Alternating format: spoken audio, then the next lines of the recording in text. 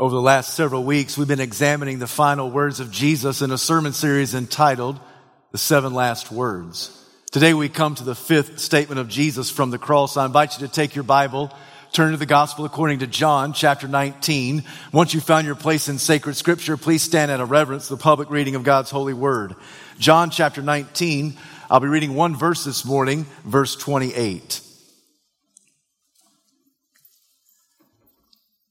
Later, knowing that all was now completed, and so that the Scripture would be fulfilled, Jesus said, I am thirsty. Heavenly Father, we bow before you, and we pray that you will give us minds to think clearly, give us eyes to see vividly, give us a desire to obey passionately. This is our prayer. In Jesus' name, amen. You may be seated. It was only 9 o'clock in the morning, and yet it was a hot, sweltering Palestinian day. The sun was already glaring, the air was stuffy, the birds seemed to refuse to sing. The merchants were open for business, the streets were stirring with people. The temple complex was abuzz with all types of activity. This was an important day. It was preparation day before the Passover. The Passover was the high holiday on the Jewish calendar that commemorated the great Exodus event whereby God delivered their forefathers from Egyptian captivity. Every year, the Israelites would gather in the sacred city of Jerusalem, and there they would observe Passover. For an entire week, the population of the city would more than triple what was normal. It was estimated that during these days, during Passover week, more than 250,000 people crammed the streets of Jerusalem. Outside the city, Roman soldiers were getting ready for another round of crucifixions. On this day, there would be two well-known criminals, and the man named Jesus from Nazareth. A crucifixion was originated by the Persians. It was perfected by the Romans. It was Josephus, the early church historian, who said of crucifixion, it was the most wicked way to die. Cicero had this to say about crucifixion: it is the grossest, cruelest, most hideous form of execution. By the time Jesus stumbled and staggered through the streets of Jerusalem and made his way atop that skull-shaped hill called Golgotha, it looked like the whole town had turned out to watch Jesus die. By the time he got there, he was as weak as an infant. He couldn't even carry his 110-pound crossbeam. In fact, somewhere along the way, they had called out a complete stranger, a guy by the name of Simon from Cyrene, and said, "You carry his cross." When Jesus got on top of Calvary, the Roman soldiers threw his body down like a rag doll. He barely looked alive, let alone human. They stretched his arms across the beam. They drove rusty spikes through his wrists and his feet. They lifted him high into the air. They nailed a sign over his head: "This is the King of the Jews." They stripped him of his clothes and cast lots for his garments. And there Jesus died. He spoke several words that day. The one statement he makes is, "I am thirsty." Now, out of everything Jesus said, this is so common. In fact, everybody who's ever been crucified always at some point declared, "I am thirsty." Being crucified is part and parcel with dehydration and suffocation. So it was very common for anyone who was crucified to declare, "I am thirsty." It was a very common statement. In fact, of everything Jesus said, this is the one thing that everybody would have said. And yet, it's also peculiar. It's particular to Jesus. He says it in such a way that it can only be applied to him. He says it in such a way like nobody else had ever spoken it before. Out of all 7 statements that Jesus will make from the cross, this is the one that portrays the depth of the humanity of Christ. This is the one that speaks to his ultimate suffering. This is the one that declares that he is the God-man. It's not that Jesus is merely a divine man. It's not that he's a humanized God. He's the God-man. It's not that Jesus was a man who became God, of which there have been none. It's not that Jesus was merely a godly man, of which there have been many. No, Jesus was and is the God-man, fully God and fully human. He has to be that way. Because as God is the only one who's capable of paying our sin debt.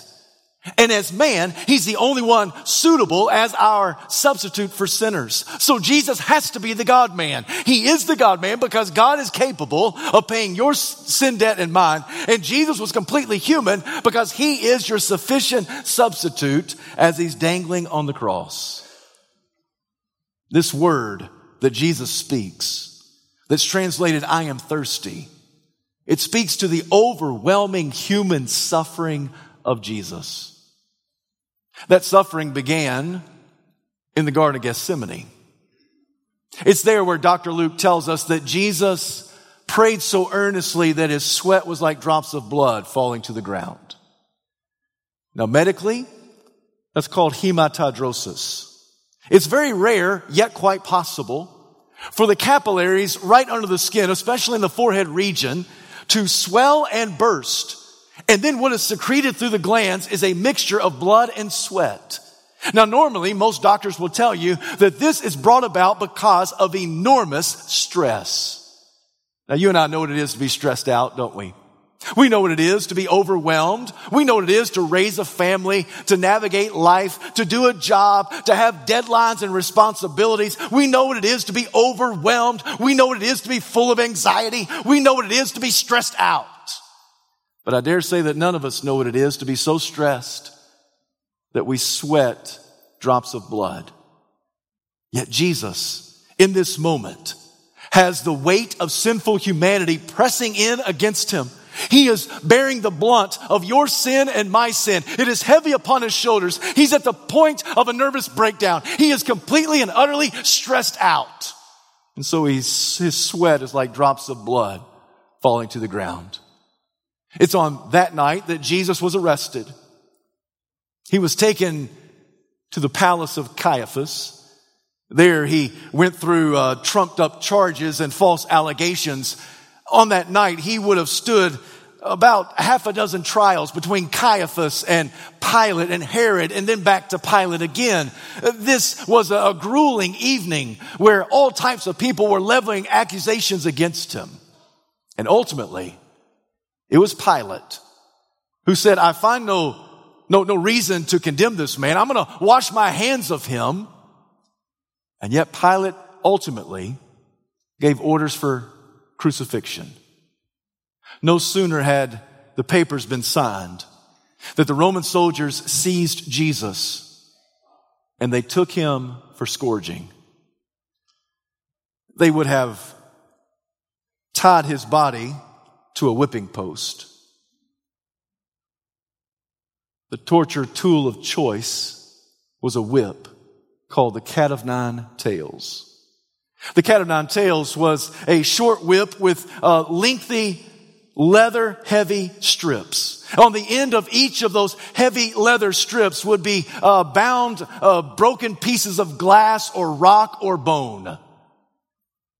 And the Roman soldier would, with all of his might, take that whip and whip the criminal that's tied to the whipping post. I don't have to tell you that there was so much blood, so much pain associated with this, that there's more than one criminal that never made it off the whipping post. That numerous individuals would die right there as they're chained to the whipping post because of the enormous blood loss. Because every time that the Roman soldier would whip that into the body of Christ, it would take that bone and that rock and those pieces of broken glass, it would sink deeply into the flesh of Jesus and rip the tissue away of the back of His scalp, of His neck, His back, and His legs. It didn't take very long for the blood to begin to ooze, and then it would begin to squirt and splatter upon the ground. It was a gross kind of experience. And once that first soldier got tired of whipping the criminal, then another soldier would stand up and whip with just as much gust and might as the first one. By the time Jesus got done, or by the time they got done with Jesus, His back looked like hamburger meat of just mangled flesh. His tendons, his ligaments, his tissue, his nerve endings, all exposed. Jesus barely even looked alive. His body was swollen. He was beginning to show signs of dehydration. They took him from that whipping post after the scourging, and they went, and the Roman soldiers then continued to beat him up a little bit. They put a royal purple robe on his shoulders. The fabric from that robe began to adhere to the clotting blood. The Roman soldiers twisted a crown of thorns, and they shoved it onto his precious head, puncturing his scalp so that blood continued to flow down his beard. They punched him in the face. They said, "Prophesy, tell us who hit you." They put a staff in his hand. They mocked as they bowed down in front of him. They slapped his face. They plucked out the beard that was on his face. And then it got time for the criminal's parade. That was what they called the criminal as he made his way through the streets carrying his own crossbeam. Before doing that, they had to rip off that purple robe and that purple fabric that had already begun to stick to the clotting blood. It was just ripped off, and all the pain just began to pulsate through the body of Jesus. He had experienced severe blood loss. He was a bloody mess. He had experienced an extreme amount of dehydration. Everything inside of him was beginning to shut down. He was so weak that he could not carry his cross. Simon of Cyrene was given that task. When Jesus made his way up the hill called Golgotha, the soldiers took his body and stretched him upon the cross. With every swing of the hammer, Jesus shrieked in pain. His heart felt as if it was pounding outside of his chest. They put rusty spikes into his wrist and into his feet. And as they nailed his wrist to the tree, you can imagine how his fingers contorted in pain. They took his right foot, they placed it over his left foot, they pressed both feet against the wood of the cross. They took a long spike and they drove it through the arches of both of those feet, nailing it to the cross. They hoisted Jesus into the air.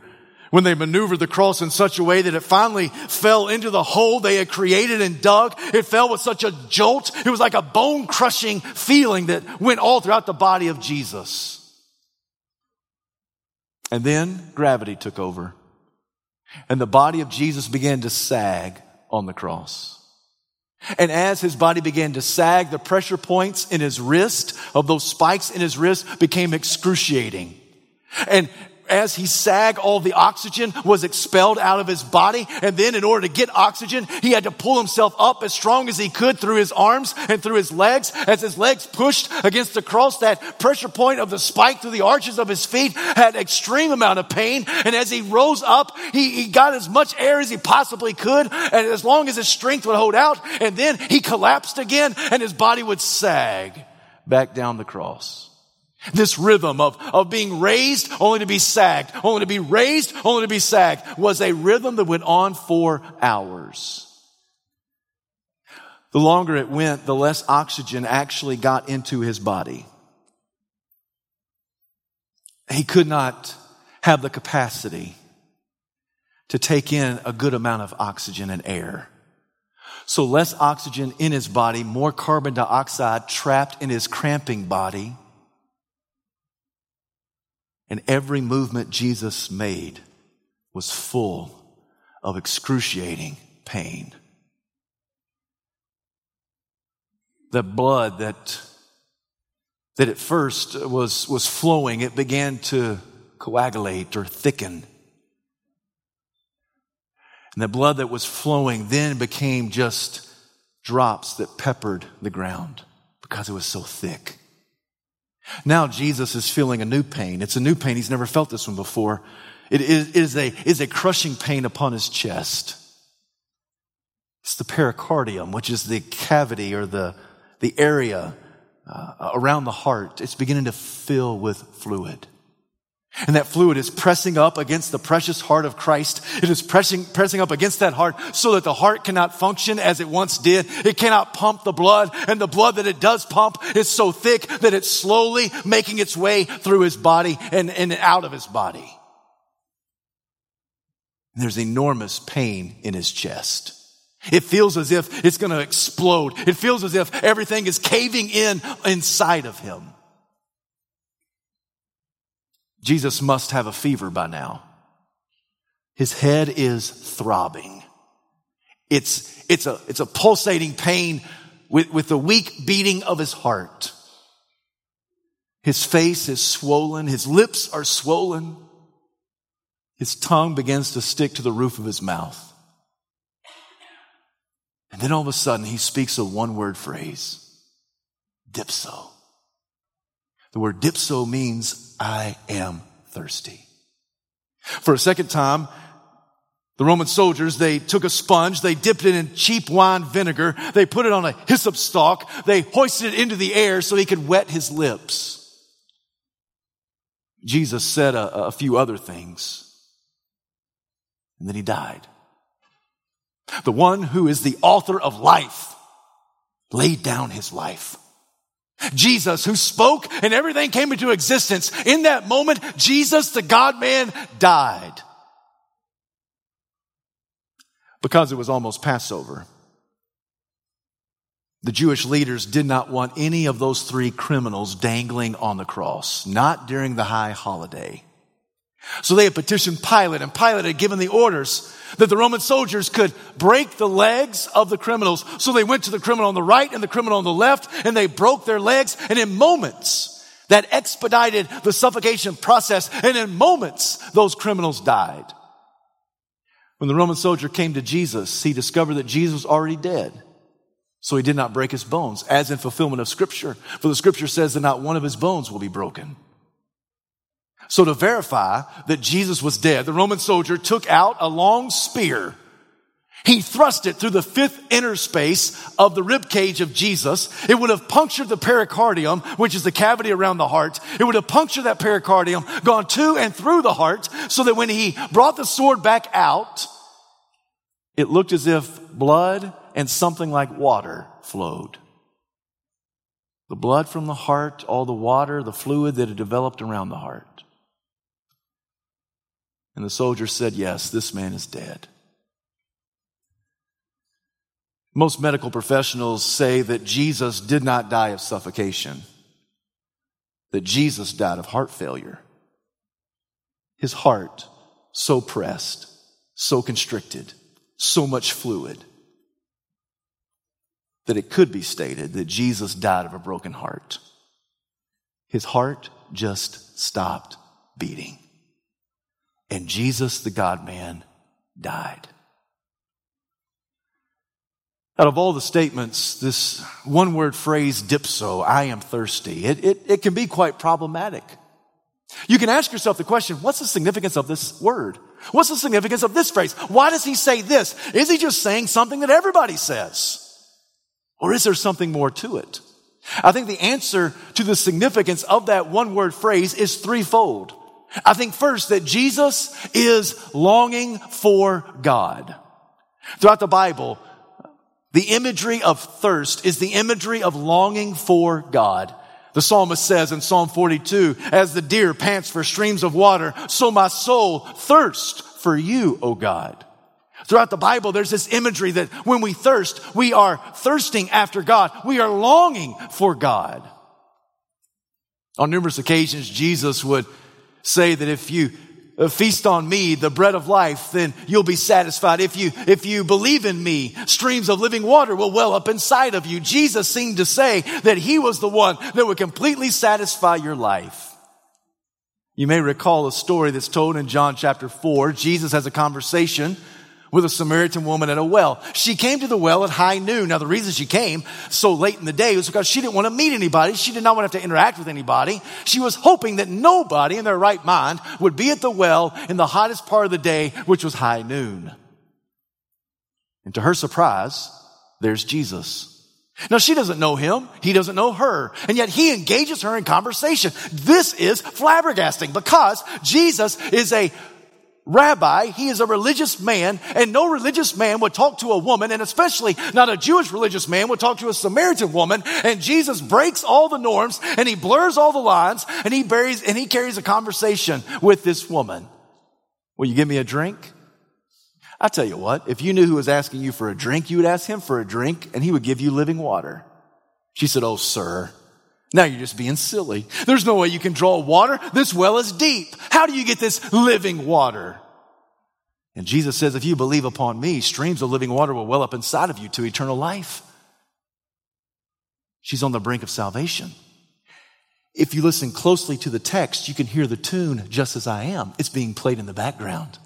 The invitation is being issued. Jesus is casting the net. She's about ready to walk down the aisle, sign the card, become a bona fide member of the church. She's about to come at invitation time. And then Jesus does something that's really quite shocking. He said, "Go call your husband." Now, these eyes that were locked on Jesus then began to dance and dart against the ground. You think to yourself, now why is Jesus telling her to go call her husband? Oh, maybe it's because he wants him to be saved as well. Good idea, Jesus. Attaboy. Way to go. And then she says, "I have no husband." And Jesus turns the knife just a bit. And he says, "You're right when you say you have no husband. In fact, you've had 5 husbands. And the 6th guy that you're now shacking up with, he's not your husband either, is he?"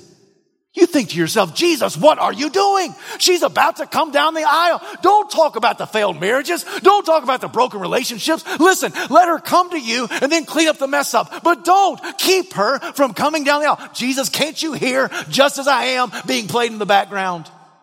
This is a great invitation moment. Jesus, you are messing it up. Why did Jesus do that? Why did Jesus talk to this woman about her failed marriages?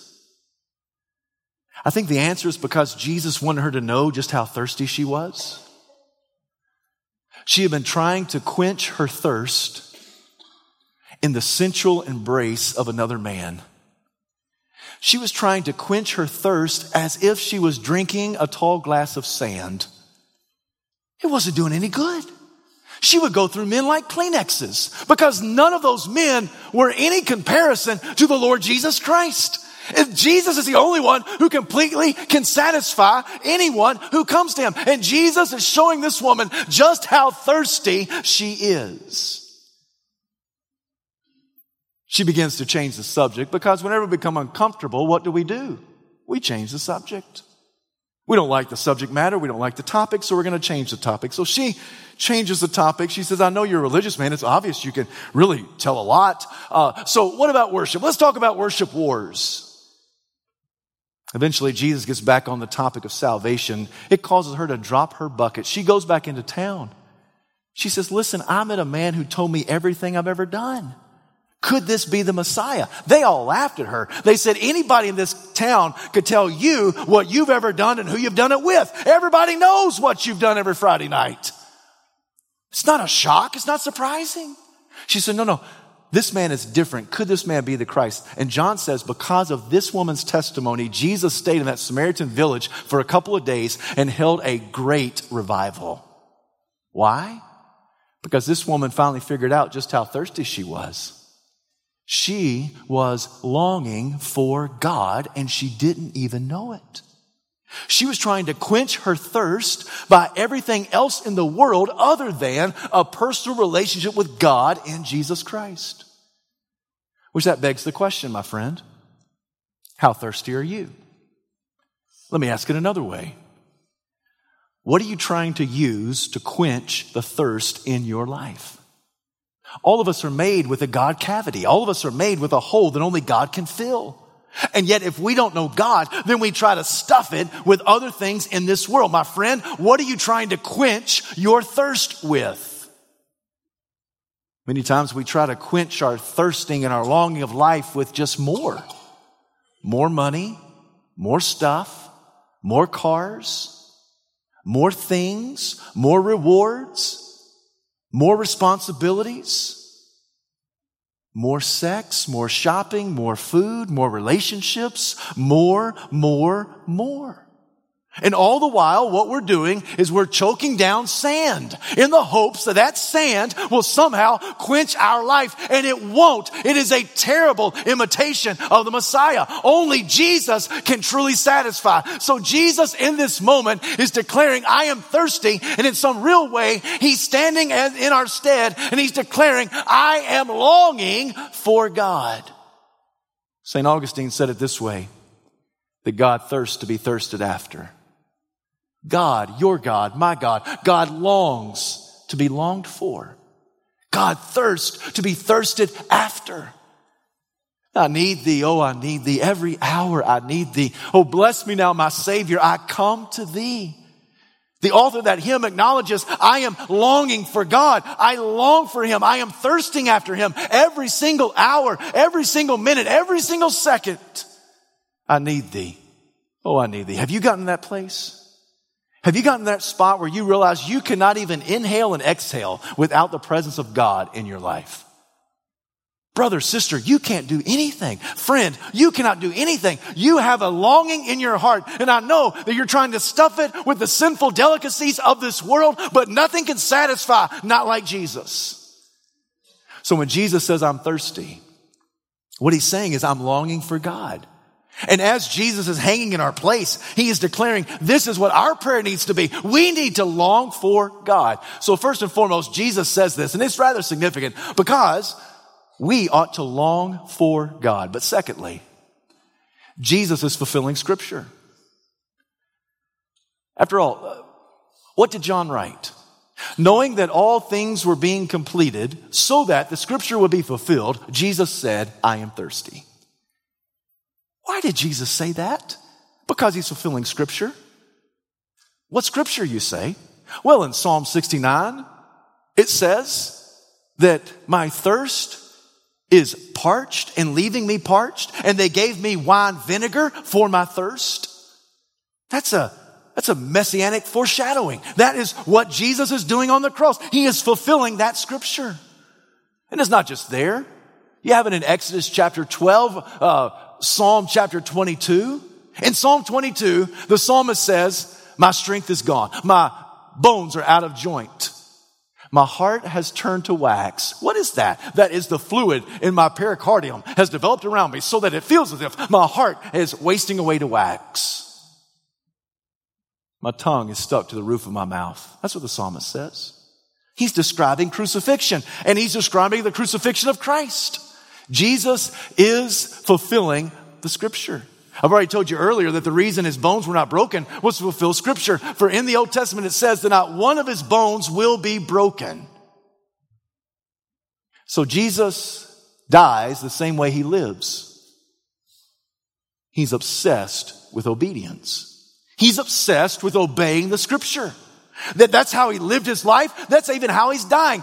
The reason he says dipso is because he wants to fulfill Scripture. The reason he says, my God, why have you forsaken me, is to fulfill Scripture. The reason he's dying on the cross is to fulfill Scripture. The reason he's enduring this for you and for me is to fulfill Scripture. Jesus is obsessed with obedience. So it begs the question, how obsessed are you with obeying the Scripture? Let me ask that another way. Is the Bible the final court of appeal in your life? Jesus says, listen, the ultimate authority for me is the Word of God. And so I'm going to live my life. I'm even going to die in this life obedient to the Word of God. My friend, as a Christ follower, as a little Christ, as a Christian, is the Bible your final court of appeal? What is your highest form of authority? All of us have a highest form of authority. All of us have a hierarchy of authority. And if you talk to most people that live in our culture today, and if you ask them, what is your source of authority? What are they going to say? It's me. I am my highest form of authority. Whatever I want to do, I will do. Whatever I see as a benefit, that's what I'm going to do. I'm going to be my highest form of authority. Some others would say, well, the highest form of authority is not me, but it's logic or reason. Some would say my tradition. Whether it's a religious tradition or a family tradition or just upbringing, they would say it's my tradition. But Jesus lived his life in such a way that his highest form of authority was the Scripture. And if we are followers of Christ, then the highest court of appeal in our life has to be the Bible. So Christian, let me ask you, do you long to read the Scripture? Do you desire to obey the Word of God? Do you want to know it and live it? Is it your goal to fulfill the Scripture in your life? Friend, if you are a Christ follower, your mission is the same as his mission. His desire was that he was obsessed with obedience. We're obsessed with a lot of things, and obedience to Christ may not be one of them, or it may be pretty low on the totem pole.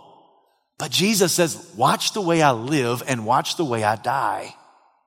Jesus said this to fulfill Scripture. Do you watch the words that come out of your lips? Do you watch the things that you watch on your television or your computer?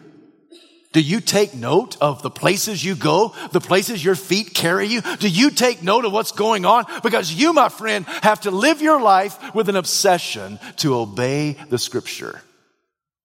Jesus says, I thirst, because he's showing us not only how to live, but also how to die. He is showing us an obsession with fulfilling the Word of God.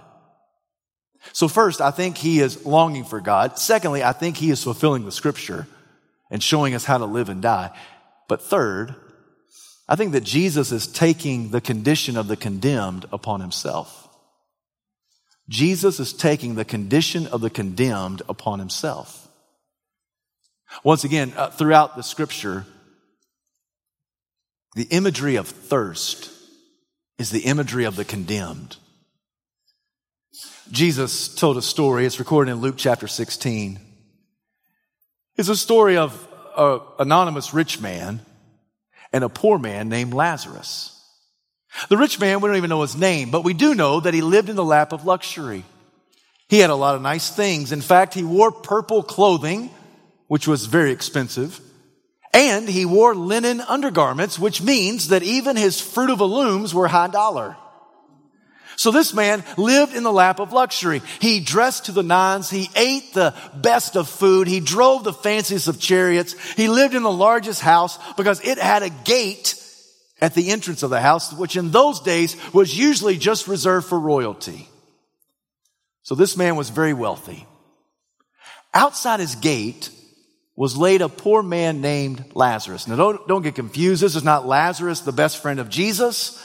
This is just a story that Jesus tells in Luke chapter 16, and he just gives the guy the name Lazarus. Lazarus has no family, he has no friends, he has no finances. He's got nothing. In fact, the only people that would walk by and give him the time of day were dogs, and they would come and lick his sores. Jesus says both these guys died. Lazarus died and nobody knew about it, but he went to heaven. It's symbolized by the side of Abraham. The anonymous rich man, he died and everybody knew about it. The place was packed. But Jesus said he went to hell. And from hell, he could look up and see Abraham's side. And beside Abraham, there was that poor man named Lazarus. And so still thinking that the rich man could call the shots, the rich man said to Abraham, hey, Abraham, why don't you order Lazarus around? Tell him to go and dip his finger in cool water and come and touch my tongue because I'm dying here in an agony of fire. What's he saying? He's saying, I am thirsty.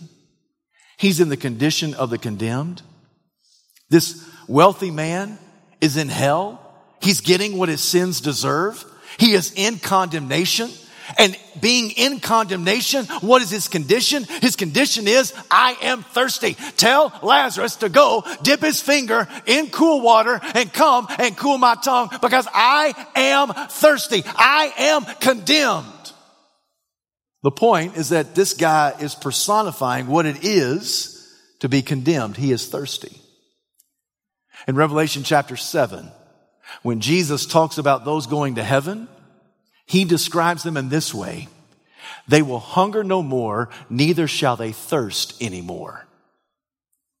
You go to heaven, you're not going to be confined and trapped into the cravings and appetites of this world. They will hunger no more, neither will they thirst anymore. They will not be thirsty. They will not be in that condition of the condemned. They'll be in the condition of the saved. When Jesus declares, I am thirsty, he is taking your condemnation upon himself. He is taking the condition of the condemned. There is a sweet swap of salvation. We give Jesus our sin. He gives us his salvation. We give Jesus our condemnation. He gives us his declared innocence or righteousness. I don't know about you, but we get the good end of the stick, don't you think? I mean, Jesus gives us his salvation and we give him our condemnation. Jesus is dangling there on the cross in the condition of the condemned because of your sin and because of my sin. And he declares, I am thirsty. So Jesus identifies with us so that we may identify with him. He is the suffering servant of Isaiah chapter 53. He took our sins upon himself. The punishment that brought us peace was placed upon him. And by his wounds, we are healed. Jesus identifies with us so that we in turn can identify with him. Last week I said from James Boyce that Jesus was bearing our hell so that we may share in his heaven. Jesus literally was taking our condemnation so that he could give us his salvation. This is a hallelujah moment. At least it's an amen moment for you to realize that Jesus took your place on the cross. When Jesus declares, I am thirsty, he is identifying with you and with me in our condemned state. So let me ask you, because of sin, maybe not directly because of your sin, but just because of sin as it was ushered into the world in the Garden of Eden, is your body ever racketed with pain? So was his. Do you ever feel God forsaken? So did he. Do you ever feel like you're groping in darkness? So did he. Do you ever feel like your friends have abandoned you? So did he. He is identifying with you so that you, my friend, can identify with him. And death does not take the life of Jesus, but Jesus lays it down on his terms in his time. So that Paul can later write, therefore there is now no condemnation for those who are in Christ Jesus. Jesus took your condemnation upon himself. He thirsted for you so that now there is no condemnation for those who are in Christ. I can't tell you, but that is my favorite. I can tell you that is my favorite verse in all the Bible. There are a lot of great ones, but there's no one greater than that one. Romans chapter 8 verse 1. Therefore there is now no condemnation for those in Christ. Why? Because Jesus took upon himself the condition of the condemned.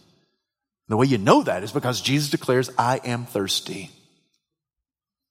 He laid down his life, and he who lays down the life has authority to pick it back up again. On the third day, Jesus was raised from the dead. Jesus got up. So because he lives, I can face tomorrow. Because he lives, all fear is gone. Because I know he holds the future and life is worth the living just because he lives. Church, I want us to thirst after the one who thirsts after us. Jesus declares, I am thirsty. What's he saying? He's saying we ought to desire, have a longing to be with God. We ought to long for God. We ought to thirst after him. Don't choke down the things of this world in the hopes that somehow that'll satisfy your life. Only Jesus can satisfy your life. And Jesus shows us not only how to live, but also how to die with an obsession with obedience to Christ. And ultimately, Jesus takes our condemnation upon himself to give us salvation. I don't know about you, but that's a mouthful when Jesus just said, dipso. He said, I thirst. Because he wants us to thirst after him. I thirst, Jesus says. Because in the words of St. Augustine, God thirsts to be thirsted after. God longs to be longed for. So this morning, let me ask you, how thirsty are you? The only one who can satisfy is Christ. Heavenly Father, we bow before you. We give you this invitation. If there's one here who is lost, I pray that person will come to salvation in Jesus Christ today. If there's a believer here and they are dabbling in sin, I pray, Lord Jesus, you will convict them of sin and call them unto righteousness. Well, Father, if there's somebody here who needs to join this church, I pray that now in this moment they will come forward and find a place to belong here at First Baptist Pelham. We pray this in Jesus' name. Amen.